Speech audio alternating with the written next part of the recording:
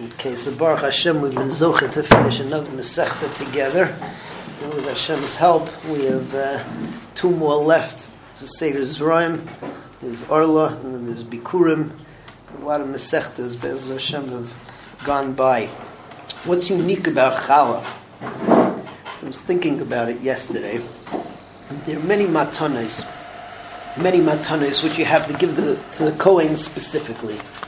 I'm learning many of them in the afternoon. Zerol Chaim and Keva, Reishis Agez. Those happen to be Chulin. But then there are those which are of a higher caliber. You have Trumas Meiser, and you have Challah. And all three of these, they have to be eaten b'Torah. They have a significant amount of Kedusha. Some Zar who eats this stuff can't even be at the same table. And if you eat Truma, Challah, Trumas Meiser, you're dead. Chiyav Misa. Very, very significant Kedusha. So my mundane food, out of my act of being mafresh Truma, becomes elevated to the extent that it has this significant Kedusha. And it's Mam and Gavaya, it's not mine. It's in a different realm. But there's a difference between Trumas Meiser and Truma and Challah. Which if you think about it, why do you even need Challah? Trumas Meiser and Truma, I have wheat. The wheat gets processed in the field. You got a haystack. I smooth out the haystack. Miruach Akri. Now I have to give my Truma. So I'm mafresh my Truma. So I already took care of my wheat.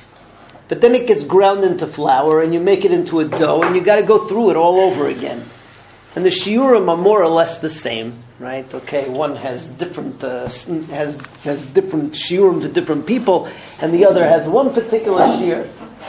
But what do you have to? What's it called? What do you have to take off challah again? So the thought that immediately comes to mind is that challah is unique in all of the matanos, in the fact that challah you're only chayev once you take the grain, the flour, you make it into an isa. It's Yitziras Kapav of the Adam. The person took the raw material, he took the stuff which grew in the field, and he made it into he created something with it. And there's a big tendency to say, okay, fine, the rain, that's HaKadosh Baruch Hu's. The stuff that grows in the field, Zeroim is Emunas Itecha, you can't say that I made the tomatoes grow. No sane person is going to say he made the tomatoes grow. So when the wheat grows, okay, fine. So we have to mafresh some of that. We have to give it to the Kohen. He's a Kadosh Baruch Hu's representative. We have to take care of Torah and mitzvahs. That's the Kohen. But when I made something, when I took it and I created a dough and it's about to bake in the oven, okay, listen, that's mine. That's my stuff. Challah teaches us no. Again, anytime you create something and you make something new which is yours, be mafresh again. It's time to remind yourself that everything that you do, so you have to give a little shtickle. You have to give a little shtickle to the Kohen, you have to give a little shtickle to Rabbeinu Shalom, and that's what's it called, and that's how the world goes around. So at a time of Asiyum, so there's always a feeling of simcha, especially now, so getting so close to finishing the Seder. And I'm sure that everybody feels like I do, that, it's been a long haul since the beginning when this thing started. And it's a whole bunch of little tipot. Every day one thing, but okay, fine. But at the end of the day, you really see things happening and you're accomplishing or whatever it is, right? And there's a certain sense of pride that goes along with that. But the hatzlacha of any project is realizing that it's not yours. It's not yours. You're just here in the world to do what you're supposed to do. HaKadosh Baruch Hu put you in the world. HaKadosh Baruch Hu gave you a gift. It's called His Torah. And He said, learn it.